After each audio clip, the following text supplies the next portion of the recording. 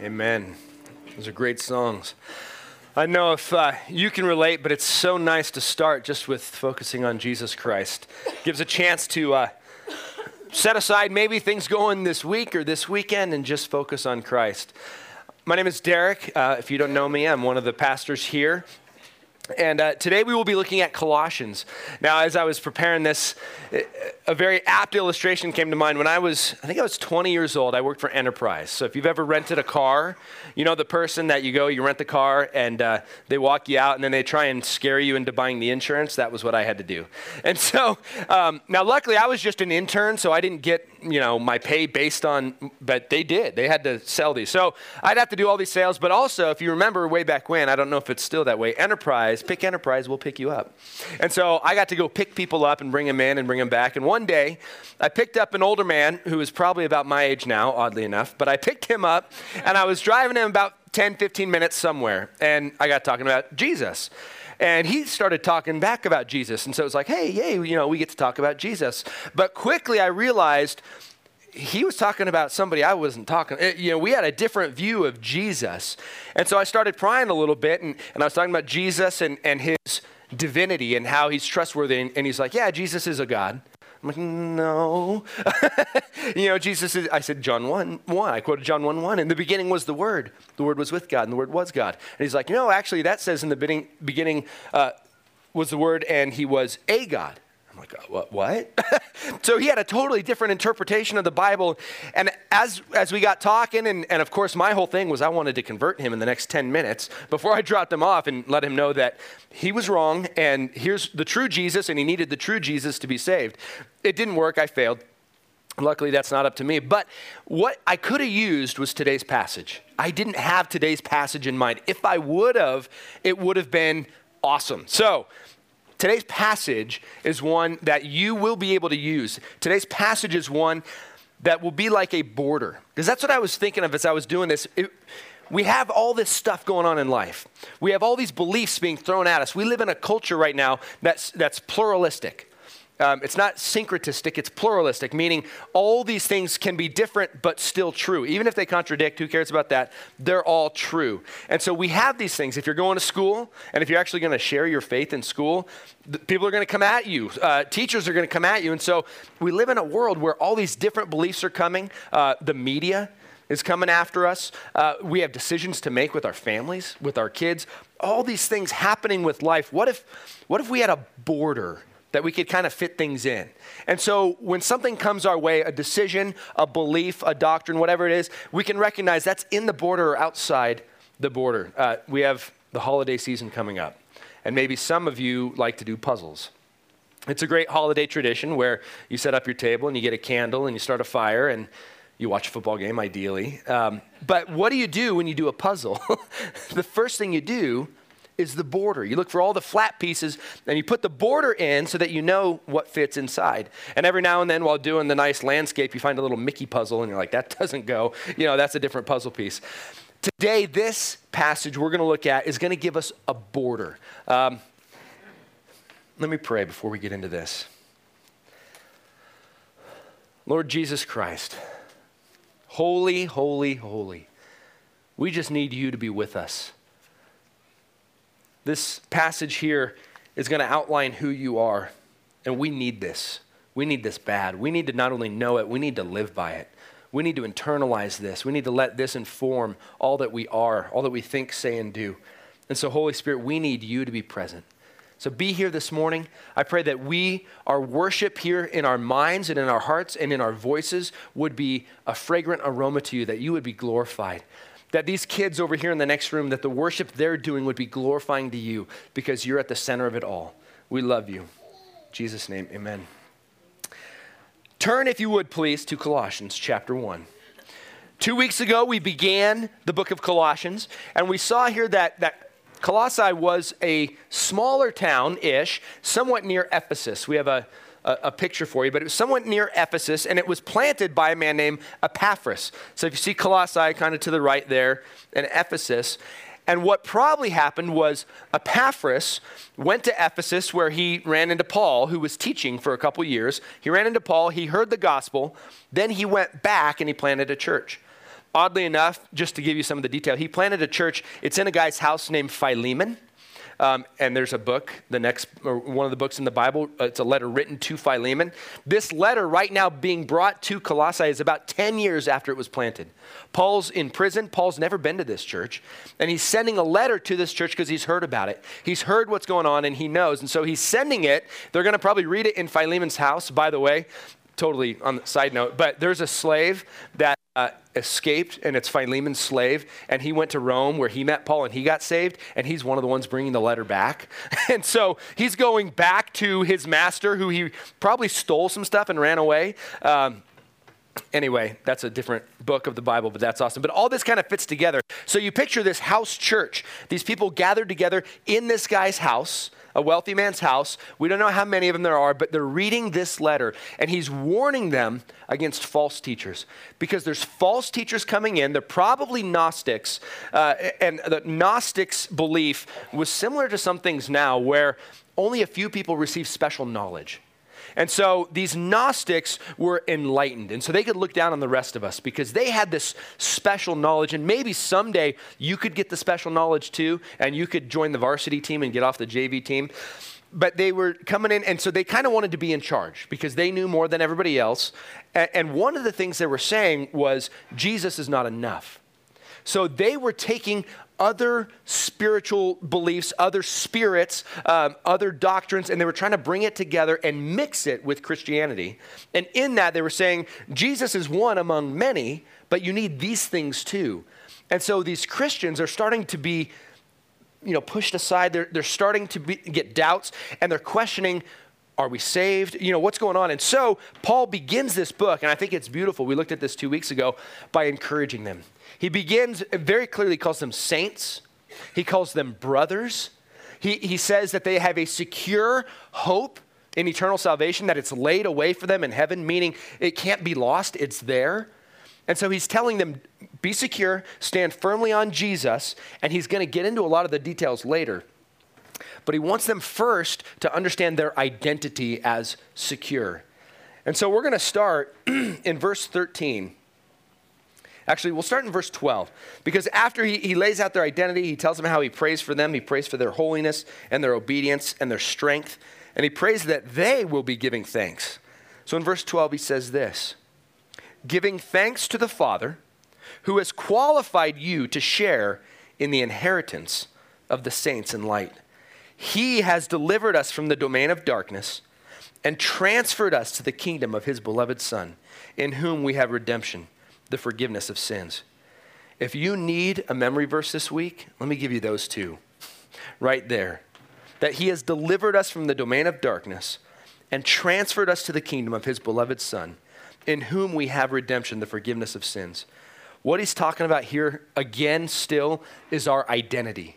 He wants these people to understand that they are citizens of a new kingdom, a very real kingdom. But look at the process. Look at what happens. He says that God, through Jesus, has delivered.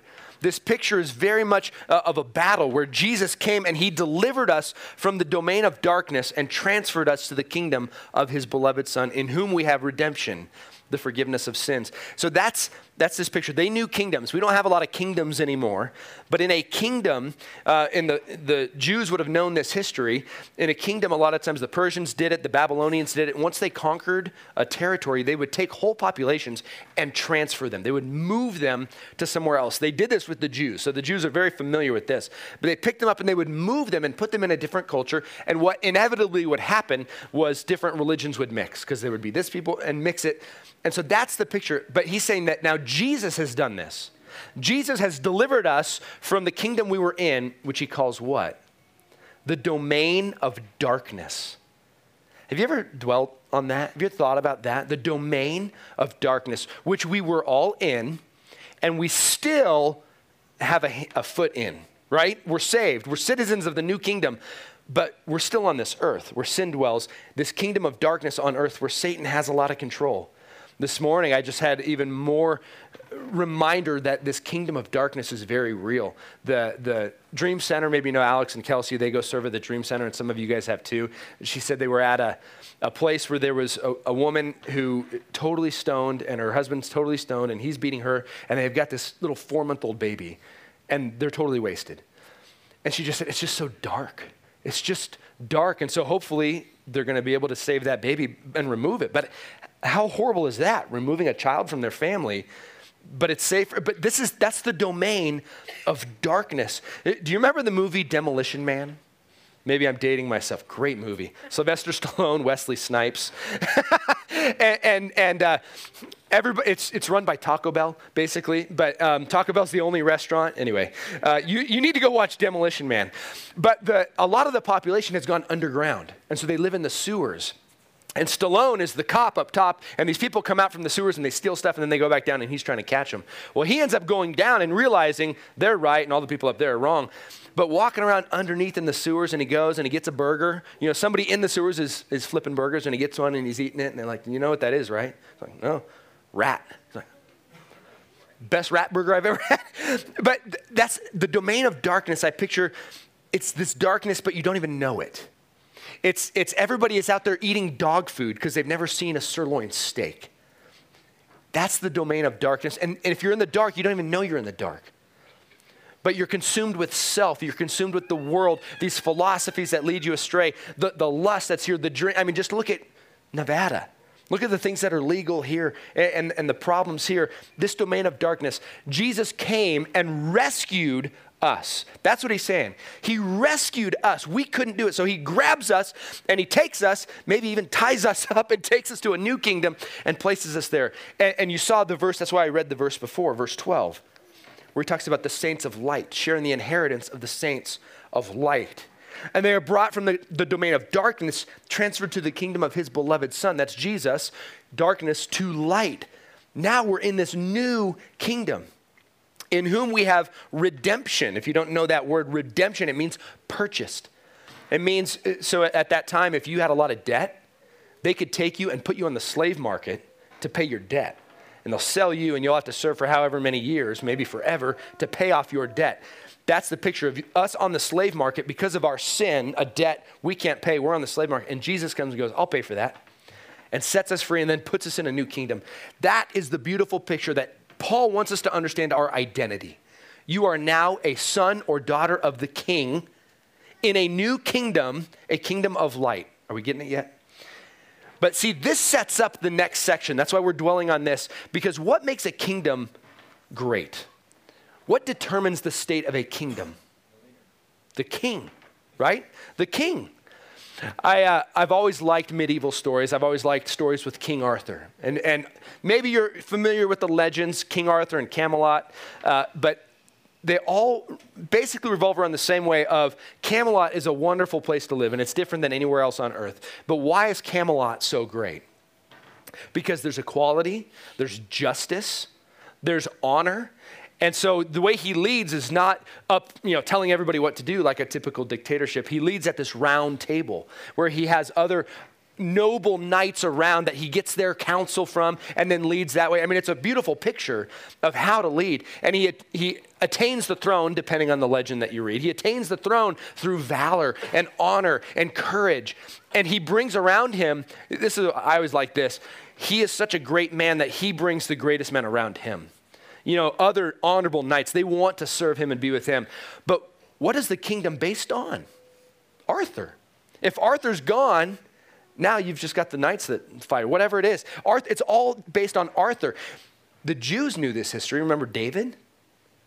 The kingdom under David was pretty nice. It was pretty awesome. He made some mistakes, some big ones. But after David left, the kingdom rather quickly, you could say, fell apart. 2 generations, and it was split. David was the great king, the best king that they've ever had. And so that's the picture that we're seeing now, is we are transferred to a new kingdom, but it's all based on the king. So picture this scene with me. I'm a picture person. Close your eyes. We've just been transferred into a new kingdom. We're in a town. Picture it old, cobblestone streets, no cars, no smog, evil, bad. There's a Starbucks on every corner. We're in this, and everything's free, or it's 25 cents for a latte. So you're in this new kingdom. We've just gotten there. In comes this entourage led by a white horse, and the man on the white horse has a white robe on, and he has a gold breastplate and a gold crown full of jewels, more jewels than you've ever seen. He has a large sword on his side, and he has a pretty face. He's honorable to look at. And with him is this whole entourage of people with him, all of them smiling, all of them pleasant. And you look and you go, who is that? And obviously looking at the crown, the answer is, well, that's the king. We're now in that kingdom. That's our king. And what's the question you're going to ask? What's he like? What's he like? And that's now what Paul's going to tell us. We're in a new kingdom, but what's the king like? Here's what he's like. Look at verse 15. I'm sorry, I skipped the notes. I'm getting too excited. If you're a note taker, every Christian is now a citizen of a new kingdom of light where they are sons and daughters of the king. The state and security of that kingdom is determined first and foremost by its king. But what is he like? Who is Jesus? This is the greatest question ever asked. This is the question that continues to be asked. Who is Jesus? And there's only one right answer. Who is Jesus? Verse 15. He is the image of the invisible God, the firstborn of all creation. He is the image of the invisible God, the firstborn of all creation. Jesus is the exact image of God. The exact image of God. When I was on that ride with that man, I said, Jesus is God. He said, Jesus is a God. I was right, because this verse says so. He is the image, the exact representation of the invisible God. God cannot be seen. He's spirit. That's what the Bible talks about. God is spirit, so we must worship him in spirit and in truth. But what would God look like if we could see him? Well, he would look exactly like Jesus. That's why we spent the first year and a half at Common Ground going through John, because the book of John told us all about Jesus. Jesus said, if you have seen me, you have seen the Father. In John 1:18, it says this, no one has ever seen God. The only God who is at the Father's side, he has made him known.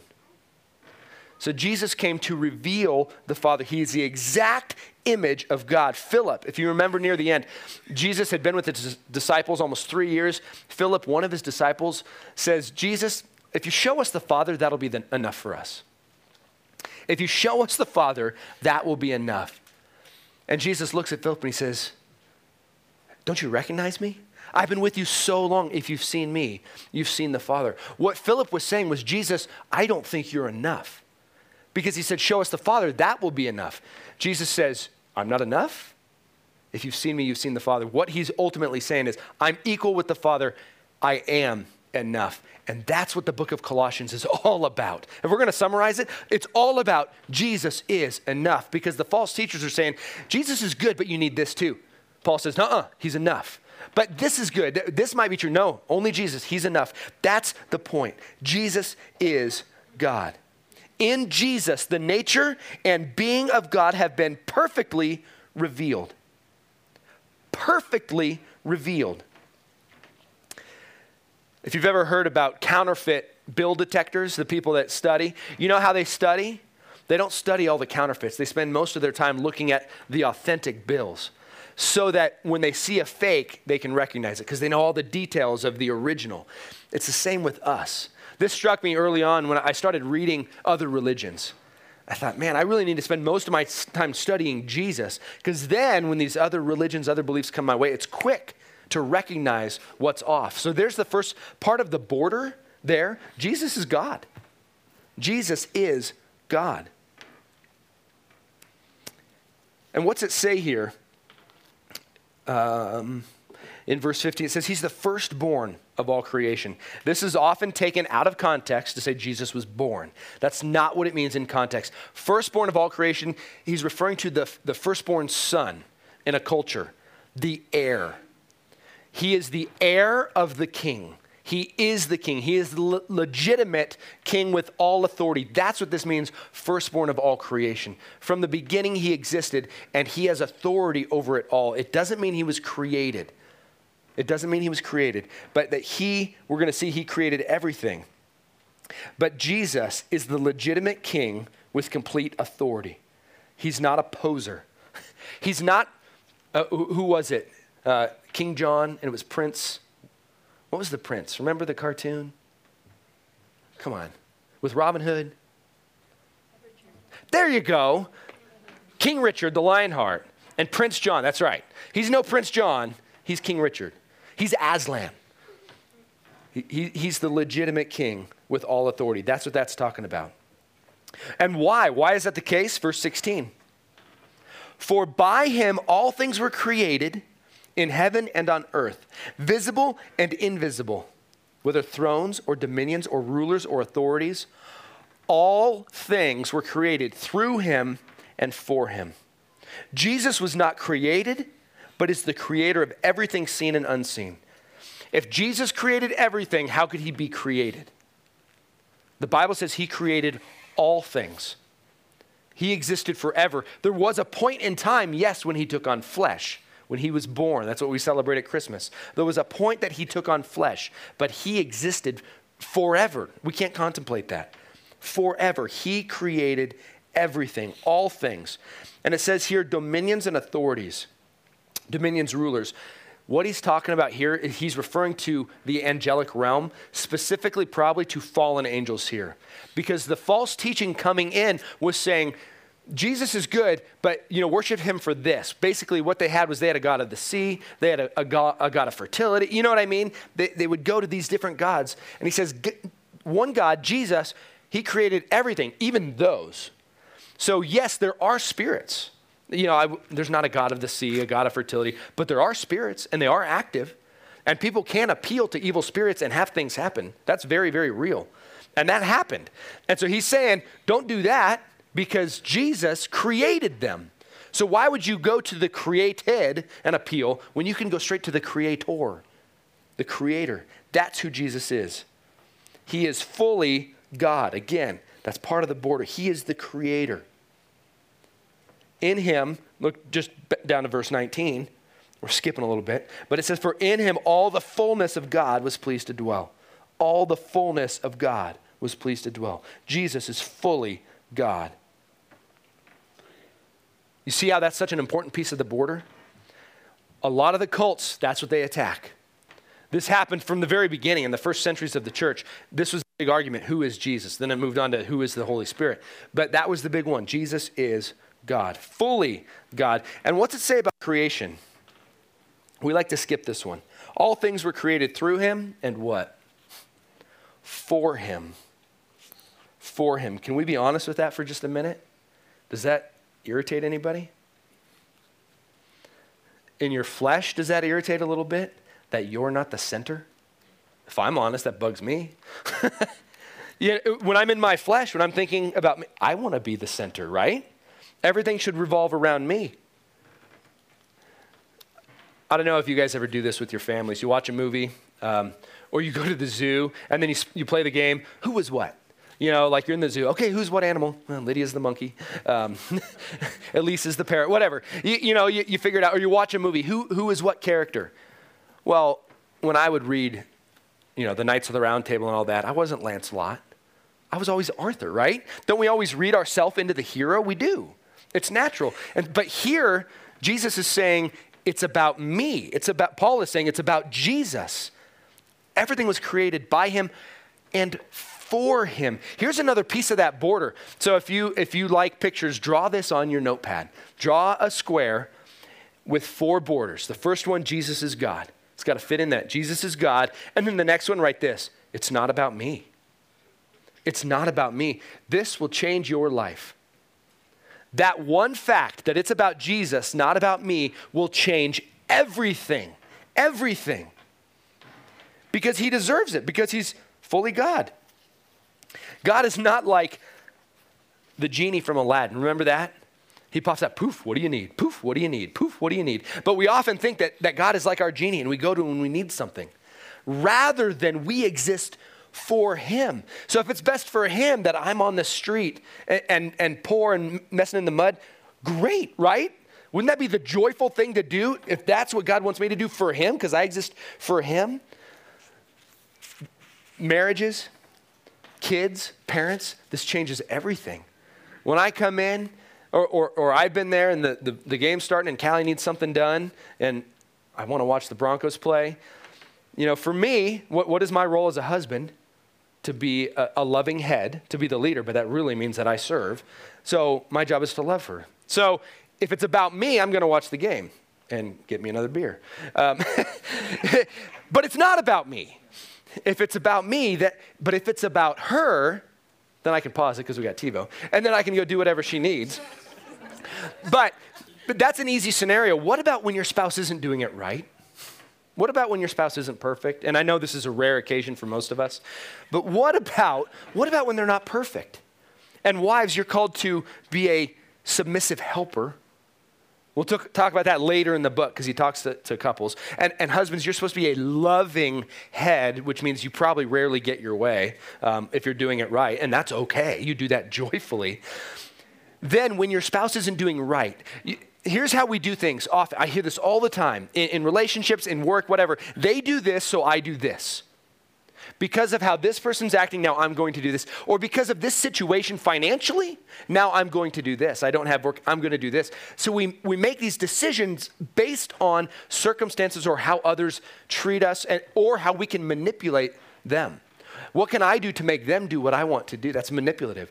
Rather, if it's about Jesus, what's going to please him? And so we look past that person or that situation and go, what would please Jesus? Because it's about him. That's what I'll do. And it doesn't matter how this person is going to respond. I'm going to do what he wants me to do because it's not about me. Financially, okay, I want to be a faithful, generous giver. We have this debt issue, okay, I want this nice car. Well, maybe I need to sell the car and get something, good enough, but save that money so that we can give to this missionary, whatever it is, because I'm not looking at me, I'm looking past the financial situation at Jesus because it's about him. What does he want to do? Changes your life. Now, just so you know, this has to be maintained daily if you're like me. Because very quickly, the mirror comes up and I want to make it about me. But it's not about us. And that's a fact. That's the truth. That's not my opinion. It's not about me. It's not about me. That's humbling. That's humbling.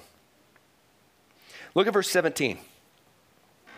And he is before all things, and in him all things hold together. Man, there is so much in these verses. He is before all things. He is preeminent. If your Bible is like mine, the title of this section is The Preeminence of Christ. But that's what he means, before all things. Both temporal, in time, before all things, but also in status. He is before all things. He's number one. Numero uno, head honcho. Number one, he is preeminent. He is the point. And the other thing we see in these verses is he holds all things together. So not only is he the creator, he's the sustainer.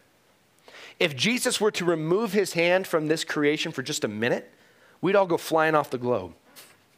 We'd get too close to the sun and we'd fry up. Who knows what would happen? He sustains everything. I know creation looks like, the planets look like they move with mathematical certainty, but guess who's making that happen? Jesus is.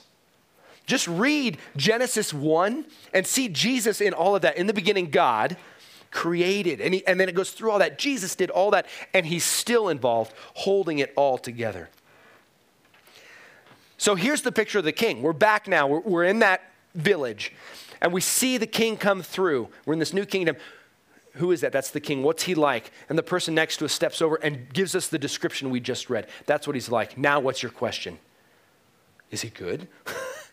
Is he good? Can I trust him? That's what he moves into next. What is our king like? What is Jesus like? Verse 18. And he is the head of the body, the church. He is the beginning, the firstborn from the dead, that in everything he might be preeminent. For in him the fullness of God was pleased to dwell, and through him to reconcile to himself all things, whether on earth or in heaven, making peace by the blood of his cross. Who is he? Verse 18, he's the head of the body. We talk about the church. The church is not a building. The church is not a place. The church is a people. The church is a people that have chosen to follow Jesus Christ as Lord, a people who have accepted that Jesus is the Son of God, that he died on the cross and rose again. You believe that, you are then baptized into the church. If the building goes away, we're still the church. And we have a leader. We have a head, and it's Jesus. And the picture here is that he is part of the body. He's not outside. Pastors, elders, leaders, deacons, bishops, whatever. They're not the head of the church. Jesus is the head. Part of the body. How intimate is your head with your hand? Pretty intimate, right? You cut your head off, how well is your hand going to work? Not very well. At least not for very long. One body. The point here is that Jesus is close to us. This is called the incarnation, where God became a man. God became a man. He could only be the head of the body if he became human. If he became human. He's fully God, but he's also fully man. And how do we see that? That he's the head of the church, part of that. He is personal and intimate, as well as being majestic and glorious. He actually knows your name, your middle name. He knows everything about you and loves you and cares and likes you. Wow. Wow. He knows all my darkness, and he still loves me and cares about me. Just picture the king on the horse looking at you with that gaze. I know everything. And he's still smiling. That's this. And what did it take for him to get us into that kingdom? That's what he's talking about here. What he did to get us there. And it says that he is now the firstborn. He uses that again. He is now the firstborn from the dead. This is not talking about what it talked before. He was the firstborn, meaning he is the rightful heir and king. Now he is the firstborn from the dead. Do you know Jesus is the first human to be fully resurrected? Other humans were resuscitated. Lazarus, Jairus' daughter. Others died and were resuscitated, meaning their body had life again to die again later. But Jesus rose with a new body, never to die again. He was the first one. That's only a human trait. Only humans are resurrected. A God is not resurrected unless somehow it's combined in a way we don't fully understand, and he's fully God and fully man. But he had to be man. This is where cults and heretics throughout history, they come in. Either he's not God or he's not man. He just looked like it. And that's still drifting around in society too. That Jesus, if we're going to accept his divinity, we have to reject his humanity. But we cannot. Because this means that he was human like you. This means that he was tired like you. You know when you get hangry? Jesus has been there. Jesus, he can relate. You know when somebody does you wrong and you're irritated and because they did that, I'm going to do this? He's been there. He was rejected. He was despised by his best friends. He was abandoned. There was one disciple watching him on the cross, John. The rest were hiding like cowards. His friends abandoned. He knows. Whatever you're going through, he knows. He's been there. He's intimate. And because he's God, he can do something about it. There's so much. It's so beautiful. Jesus is fully God and fully man. He is divine enough to pay the price and man enough to die. He had to be God because only an infinite being can pay an infinite debt. And our sin is an infinite debt. So Jesus had to be God to pay the debt. But Hebrews says without the shedding of blood, there is no forgiveness of sins. So God had to bleed. So God had to become a man. That's how he redeemed us. That was the price to get us off the slave market. His blood that you see there in verse 20. Making peace at the very end by the blood of his cross. It's humbling. Jesus is fully God and he's fully man. And what that earns for us is that we can be sons or daughters of the King in the new kingdom with a king we can trust because he did everything to get us there. Do you picture that? This kingdom exists now, but it won't be fully realized till later. We are part of this kingdom now. We have a king, and we are now new creations. This is what we're going to get into over the next few weeks about our new creations, that now as we carry out life in this new kingdom, Jesus is in us. And so Jesus lives through us. It's just amazing. He does everything. What do? Say thanks. I'm giving away future sermons, so come anyway. But you see here, Jesus is fully man, fully God. He did it all. See the borders that we have? Jesus is fully God. Jesus is fully man. It's not about me. It's about him. And everything can now fit inside of that. We are right with him, it says in these verses, because of what he did. It says in verse 20, through him to reconcile to himself all things, whether on earth or in heaven. Just read the commentators, and they battle over what he's talking about here. But here's the ultimate meaning. He, through his blood on the cross, reconciles all things.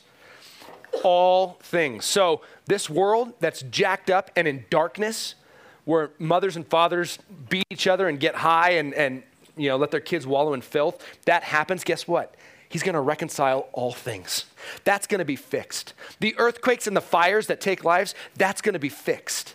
He's going to reconcile all things. And I don't fully understand how all of creation is reconciled through his blood on the cross, but it is. Things in heaven and on earth. In heaven, most would say that those are those who have died in Christ and are now in heaven, but they haven't gotten their new bodies yet, but that they will be reconciled in their new body, new heaven and new earth. He's talking about this new kingdom that's going to exist, and it's going to be perfect with the king and us with him. And so now we live with kind of one toe in the darkness out there. Why? Because he wants them in the light too. That's why we're still here. So more can come to the light. But what's our application? What is this for me? What does this make me feel? Secure? Secure, humble? That this king would do all this for me. He is the God that created everything and sustains everything. And he gave his life. All of this, this is who he is. Now I'm confident. So now you come at me and you tell me Jesus is not God. Well, yes, he is. And I'm secure. You're not going to get me off base like the Colossians that were coming in saying Jesus isn't enough. Go to these things too. So no, Jesus is enough. He's fully God. Philip said, show us the Father and that'll be enough. Jesus said, you've seen me. I'm enough. So here's the question for you. Is Jesus enough? Is Jesus enough? Because factually, he is enough. He is enough. And we need to live on that and live in response to that. Let me pray. Lord Jesus, you are enough. Man, that gives me such joy. That gives me such peace that you are enough. But I look at the world and I see such darkness. I see innocent people hurting. And I don't like it. And you hate it even more than I do. And you've already put in process and plan to reconcile all things to yourself. And God, we can trust you. Jesus, we can trust you. I thank you that you're trustworthy. I thank you that you're enough. But I do ask, please intervene. With all the things going on in life, all the hurt we cause each other, please intervene. The things happening down in Vegas, the things happening in California and around the world, intervene. Show yourself. Pull more people into the kingdom of light. And I pray that those of us that are in that kingdom, that we'd live like it. That we would live like we're sons or daughters of the king. That we would look different. That we would be agents of change. That we would be agents of light going in and making a difference in this dark, dark world. But it's all you in us. We love you. We love you. Let us worship now. Be glorified as we worship from the heart because of who you are. In Jesus' name, amen.